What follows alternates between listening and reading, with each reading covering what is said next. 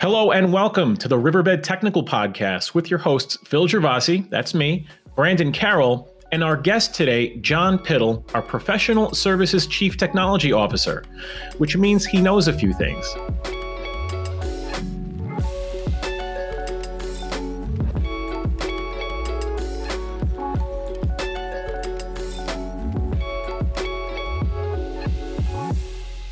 So, John, hello. How are you? And please, if you could, tell us a little bit about yourself.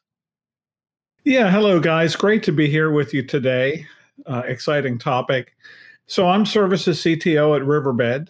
My role is to help our largest customers fully integrate our products and get the most value out of the data that we provide and the capabilities of visibility, performance, and really leveraging that technology to benefit the IT organization. So my focus is around adoption, getting to the value of the products, and I'm excited to be here today to be talking about WANOP and SD-WAN. Yeah, we are too. It sounds like you're pretty close to the technology then, really where the rubber meets the road, but you have a good balance with what the value that the technology brings to the marketplace. It's not just bits and bytes for you. Although it's certainly part, right? Well, indeed. And, Good. What really floats my boat, if you will, is seeing our customers adopt and get value from their investment in Riverbed. And, using services to help with that adoption, help with that implementation, help guide, where's the best places to insert integration into various service management workflows or capacity planning or DevOps. The full spectrum of IT process is where we play. Mm-hmm. So from a services perspective, we help with all of that. And it's exciting to see when, mission accomplished and full value is achieved. Good. Yeah. Well, I've known Brandon for some years, and I know he and I both appreciate, the relationship of technology to business and the value and all that stuff. But we are also very much nerds. So we do like talking about the, in the weeds technical stuff. So I'm glad to have you here. So let's get into today's show. And it's specifically looking at application acceleration and SD-WAN, software-defined wide area networking. Really, we want to look at how these two technologies work together or not, really. So let me start by throwing it out to both of you and asking you a question.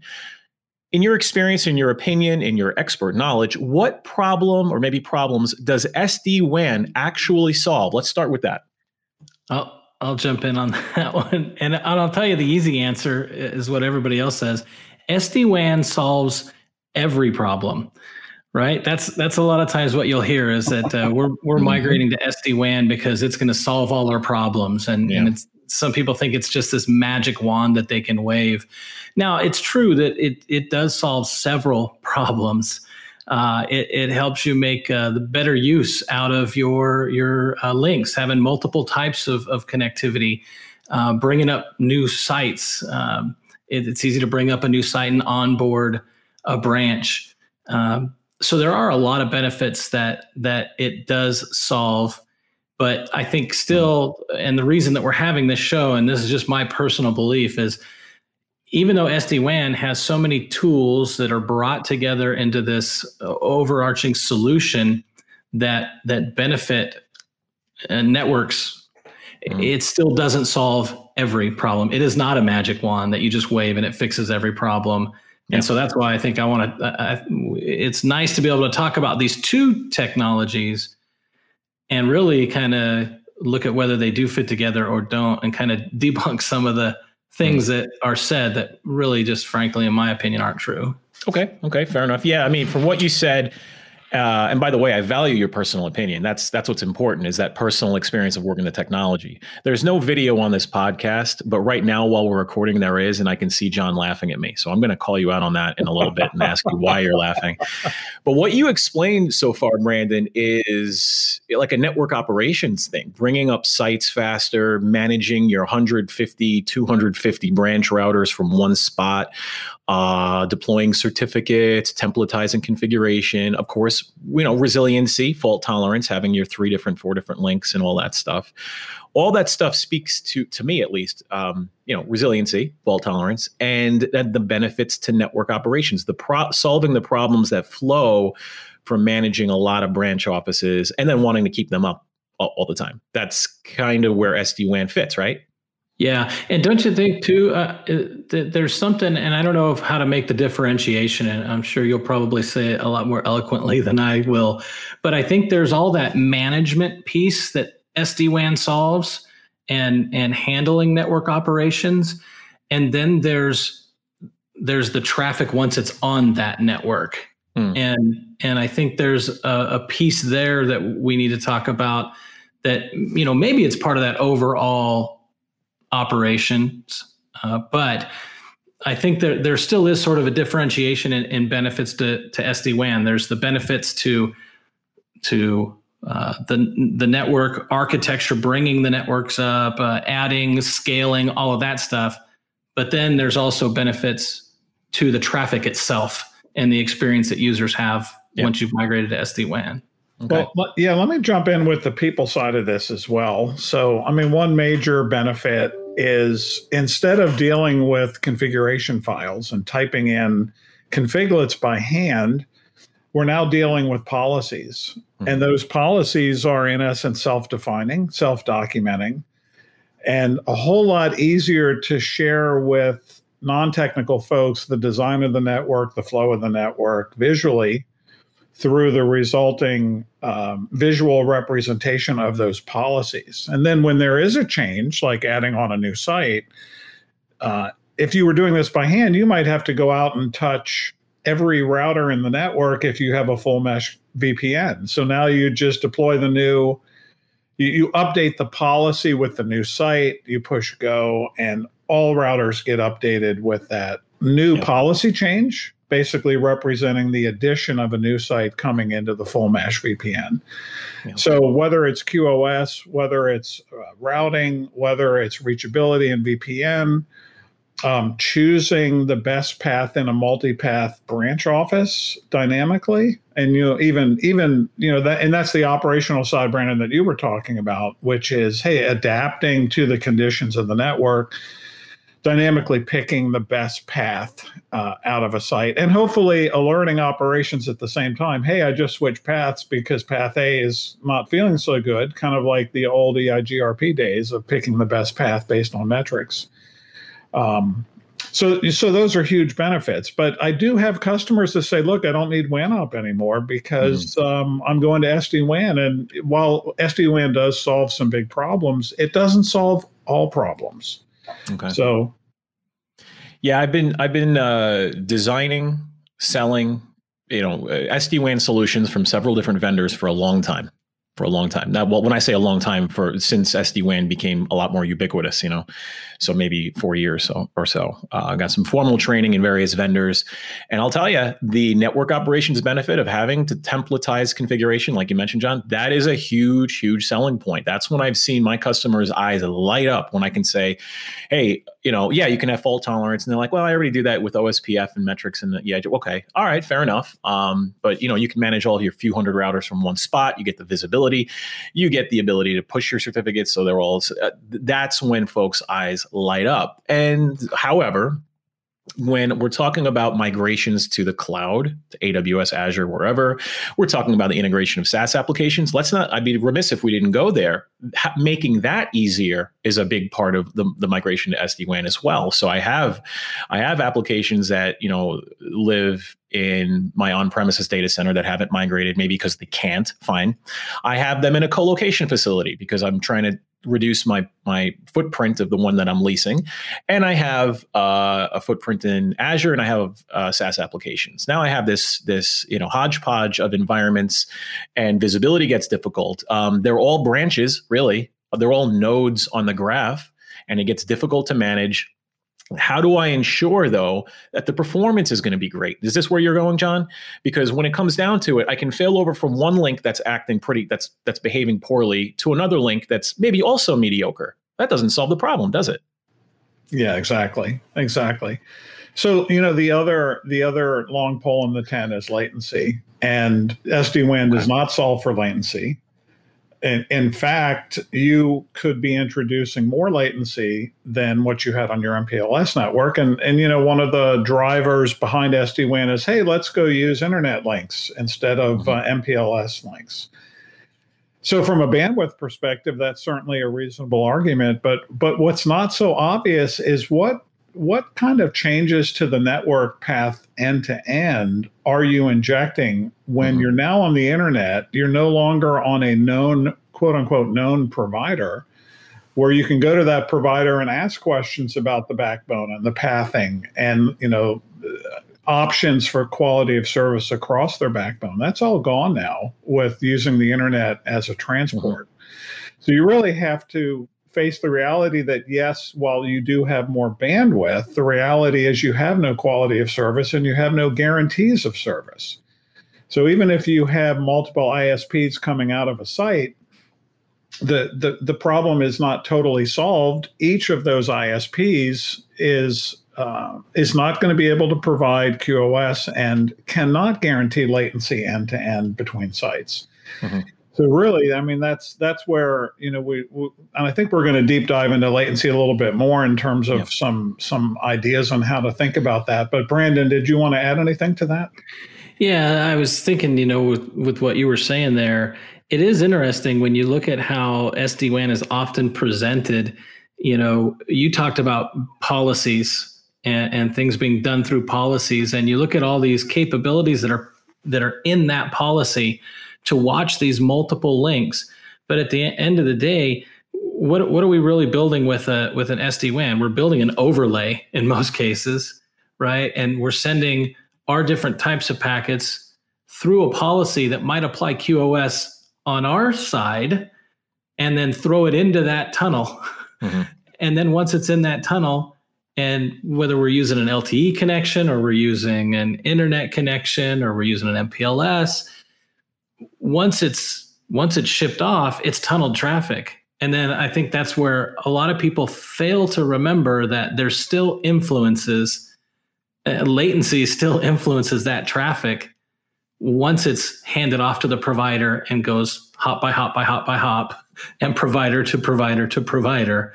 You're still going to experience latency. And even though you might be able to apply certain tools like QoS on your side and then drop the traffic in that tunnel, it doesn't fix the latency in the path. Well, I do want to be fair because I don't see the term QoS used by all SD-WAN vendors. They are they'll come out and say we'll do our different types of path probing, and then you give us your metrics. We have to stay under 15 milliseconds for this application or that application or this much data. Fine, and then we'll choose the path accordingly. So it's not really QoS in the sense that we have queuing and buffers and all that. But you're right. Here are my metrics. My application needs this certain, these are the thresholds. And if none of my links meet that, or it's in and out, then my application's not going to perform well. And if you're talking about certain industries, certain lines of business, and certain types of applications that are probably more mission critical, there's no wiggle room. I've had customers where they had certain, financial or healthcare where the applications were very sensitive, and that was that, and it became a deal breaker. Now, here's the thing. I still think that SD-WAN is the WAN of the future. Actually, it's the WAN of today, and it's going to replace regular routers anyway, so that's fine. But it became a deal breaker in the sense that, one of the arguments going into many sales cycles was, hey, let's get rid of all your MPLS. And for some customers, that became that had to get taken off the table. We had to leave their private MPLS circuits in a lot of places because of the nature of how sensitive certain applications were. It was a non-negotiable. So we ended up, reaping the benefits. My customers reaped the benefits of the overlays, unified approach to managing the WAN, great, to visibility, to templatize and configuration, all that stuff, absolutely, and of course fault tolerance. Those are all great, but it didn't solve the problem of performance. Yeah. So John, if I could. Let's dig into latency a little bit. Can you tell me why latency is a problem? Maybe even tell us the types of latencies that we should be thinking about. Sure. So, latency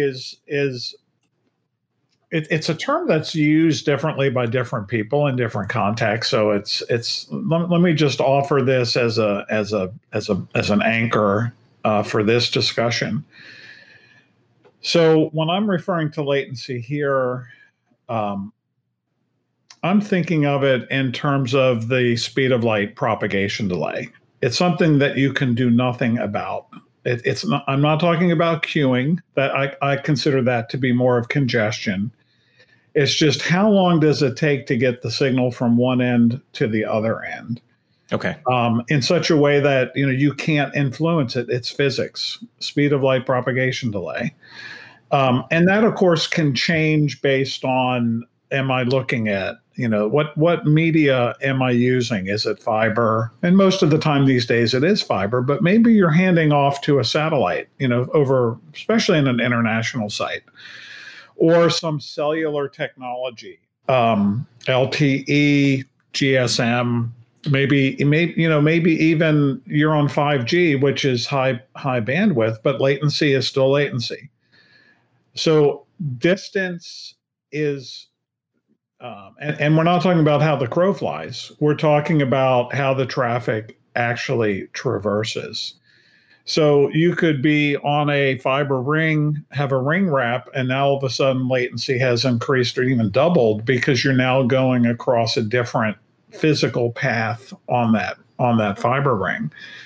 Or let's say you are having to go through some internet exchanges in order to get from ISP number 1 to ISP number 2 to ISP number 3. So if something happens at that internet exchange and now there's a BGP event that causes traffic to be going through a different internet exchange, you could easily double latency. And there's no alerting on that. There's no layer 1, layer 2, layer 3 alert saying, hey, the link is down. The link is still up. It's just a heck of a lot slower, which is why, when we were talking about the benefits of some of these newer SD-WAN devices, if they're doing path probes and they're paying attention to end-to-end latency on a per destination basis, and that's kind of key, on a per destination basis, that's great that it could detect, something is slower. Let's try to get it on a faster path if we can. But either way, whether we detect it or we don't detect it, it will impact application performance. And when you impact application performance, you're starting to impact user productivity and then ultimately business velocity. And we've got to do everything we can to protect business velocity and user productivity. Right. So latency, there's a very simple formula in terms of how painful is pain. When we talk about latency and trying to figure out the pain, there's another element called turns. So a turn is simply a request response interaction. Request going up to a destination, a response coming back. Request response is one turn. If you have a lot of turns, each turn has a minimum of one round trip time, which is a function of latency. So the higher the latency, the more painful each turn is going to be. And the higher the turn rate, the more painful each turn is going to be. So a simple formula to remember is latency times turns equals pain. You increase either latency or turn rate, you're going to be in pain. So you could actually have a fairly low latency, let's say 11 milliseconds. I was working with a customer doing a data center migration where the target data center was 11 milliseconds round trip time away. And you think, well, that's not that bad. But there were some very high turn rate transactions that were just not going to work out for that particular user community at all. There had to be some remediation done to reduce turns or insert some man optimization. And sometimes you can't reduce turns. It's just not possible. Like SMB and distributed file systems, shared drives, the H drive, et cetera, any kind of SMB mapping you're stuck. There's just nothing you can do to reduce the turn rate. So I'm going to kind of turn it over to you guys to see if that makes sense, that, the latency discussion, the turn rate, anything I can clarify there, or are you feeling pretty good about that? Well, it sounds like then that it is not always a matter of a problem with the network that's causing latency and turns, that it could be non-network devices or things like that. Is that correct? Yeah, it could be the protocol. Okay. Yeah, it could be the protocol. It could be the way the application is written. We still see applications that are using HTTP 1.0, and we see applications that are using inefficient caching strategies where you get HTTP 304s for every request saying, hey, just use what's in your cache. So those are not network issues. It feels like network issues. It's just increasing the turn rate and unproductive traffic on the network. TCP window sizing is another component that can help you move more data over time. But you can't get away from this latency time turns equals pain. Okay. There's just no way. Yeah. Yeah. And listen, I've taught courses on SD-WAN. I'm sold on the technology, but it sounds like that's not going to solve your H drive mapping and your SMB share, right? Or problems with it, I should say. Exactly. Yeah. And, there are corporate policies. There are many companies that have corporate laptop policies that implement an H drive, and users don't even know that their what they think is local is actually being mapped to a remote drive. And in the branch office days, I know nobody's in a branch office these days, but some will be returning that your local branch office is where your file server is. So you move away from that branch office, maybe you're visiting another branch office or you're working from home, and now you've got a high turn rate impacting Windows performance and Windows behavior through File Explorer. And there's nothing you can do about it. It's just the way it is. I mean, yes, you can look at some optimization technologies, particularly around client acceleration, host-based WAN optimization in this particular case. But you can't fix it by adding bandwidth. That's the key. Yeah, and that's tough as a network engineer for many years. Brandon, you could probably relate. Bandwidth is always the answer. I can get a gig at my house for very cheap, and that makes me very happy. I want to do jumping jacks in my driveway. I don't have a gig just because I'm cheap, but that is the thing. Like we believe, internet has become better quality. Internet connectivity, even residential, commercial, has become better quality, has become cheaper, easier. Fiber's running everywhere, so that does feel like that's the solution a lot. So, all right, we have a problem here, and I guess we're putting this into a problem solution sort of format. So that makes the podcast nice and, easy to listen to and follow. How do we solve that latency and turn problem then? I know where we're going with this because we've mentioned application acceleration a few times. So, John, can you explain how does application acceleration fit into that? Does it compete with SD-WAN? Is it complementary? How do they work together here? Sure, it's totally complementary. Okay. And the role of optimization is really around reducing turn rates and reducing latency.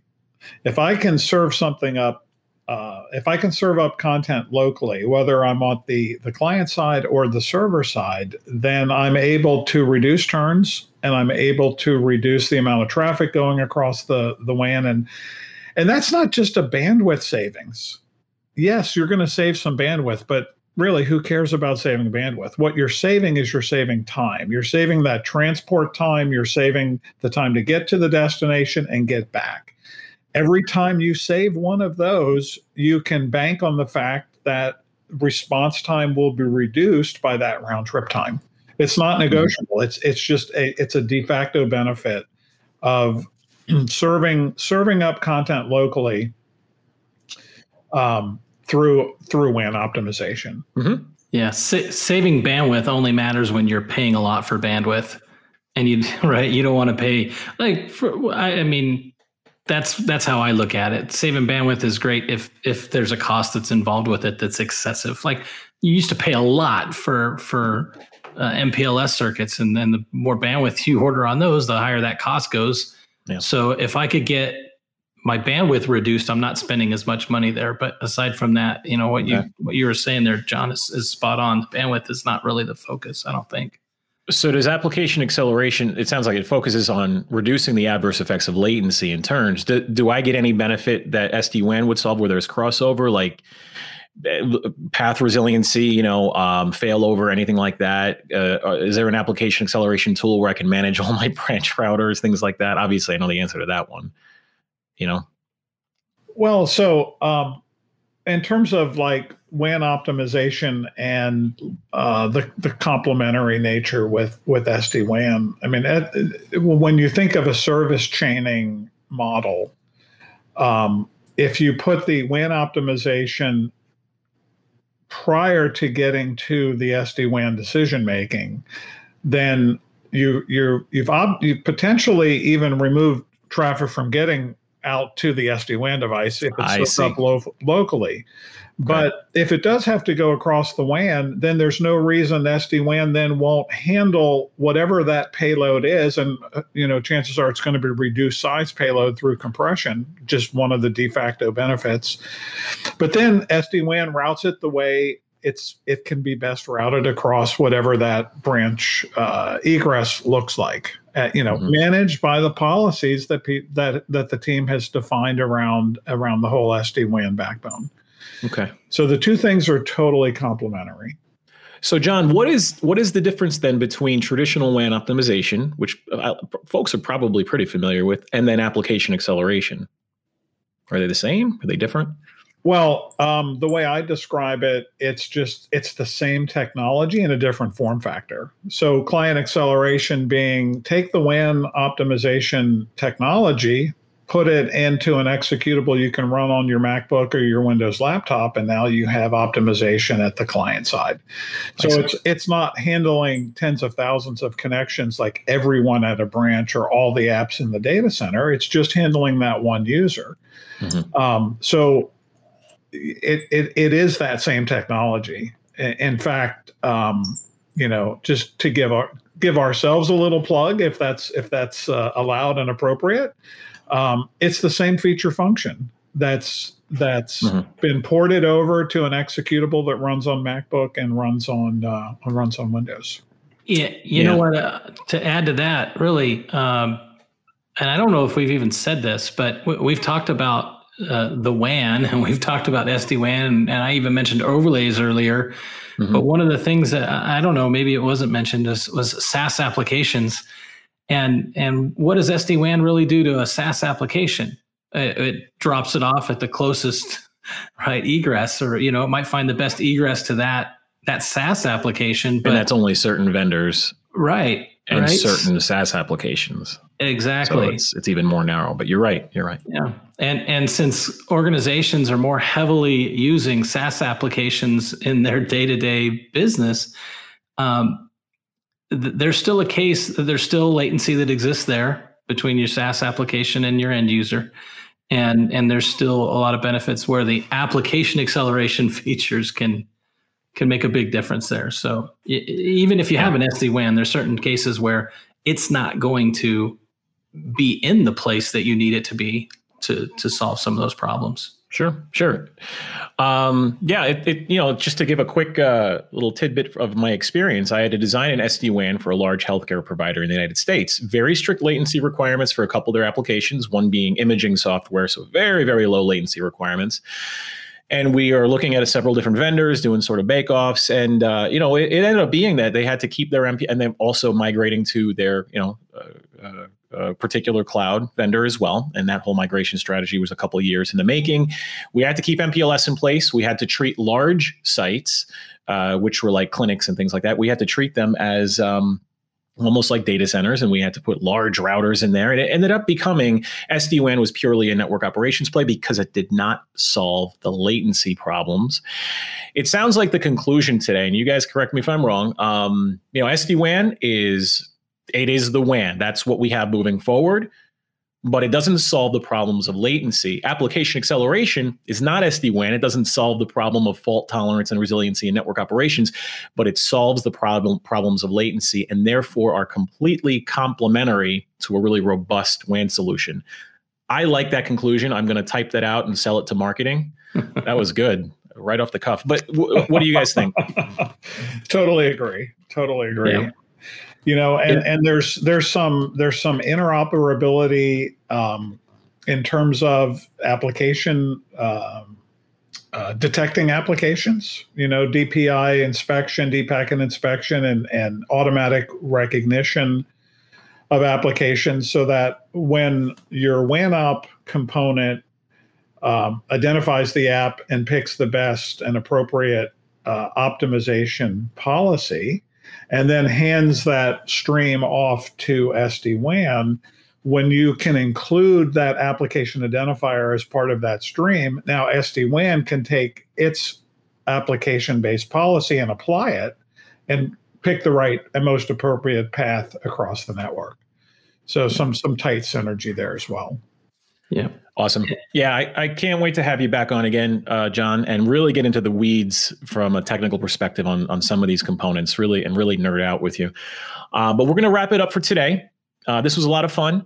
So for folks out there, this was John Pittle, Chief Technology Officer, or rather the Professional Services Chief Technology Officer for Riverbed. John, where can we find you online? So I'm on LinkedIn, John Pittle, and Twitter on end2endviz, end number 2 and VIZ. Great. And then Brandon Carroll, where can we find you? Yep, you can find me on LinkedIn, of course, and on Twitter at Brandon Carroll. Great. My name is Phil Gervasi. You can find me on Twitter, network_Phil, and a little bit more active on LinkedIn these days as well. So this was a lot of fun, guys. Great having you on, John. Talk to you all soon.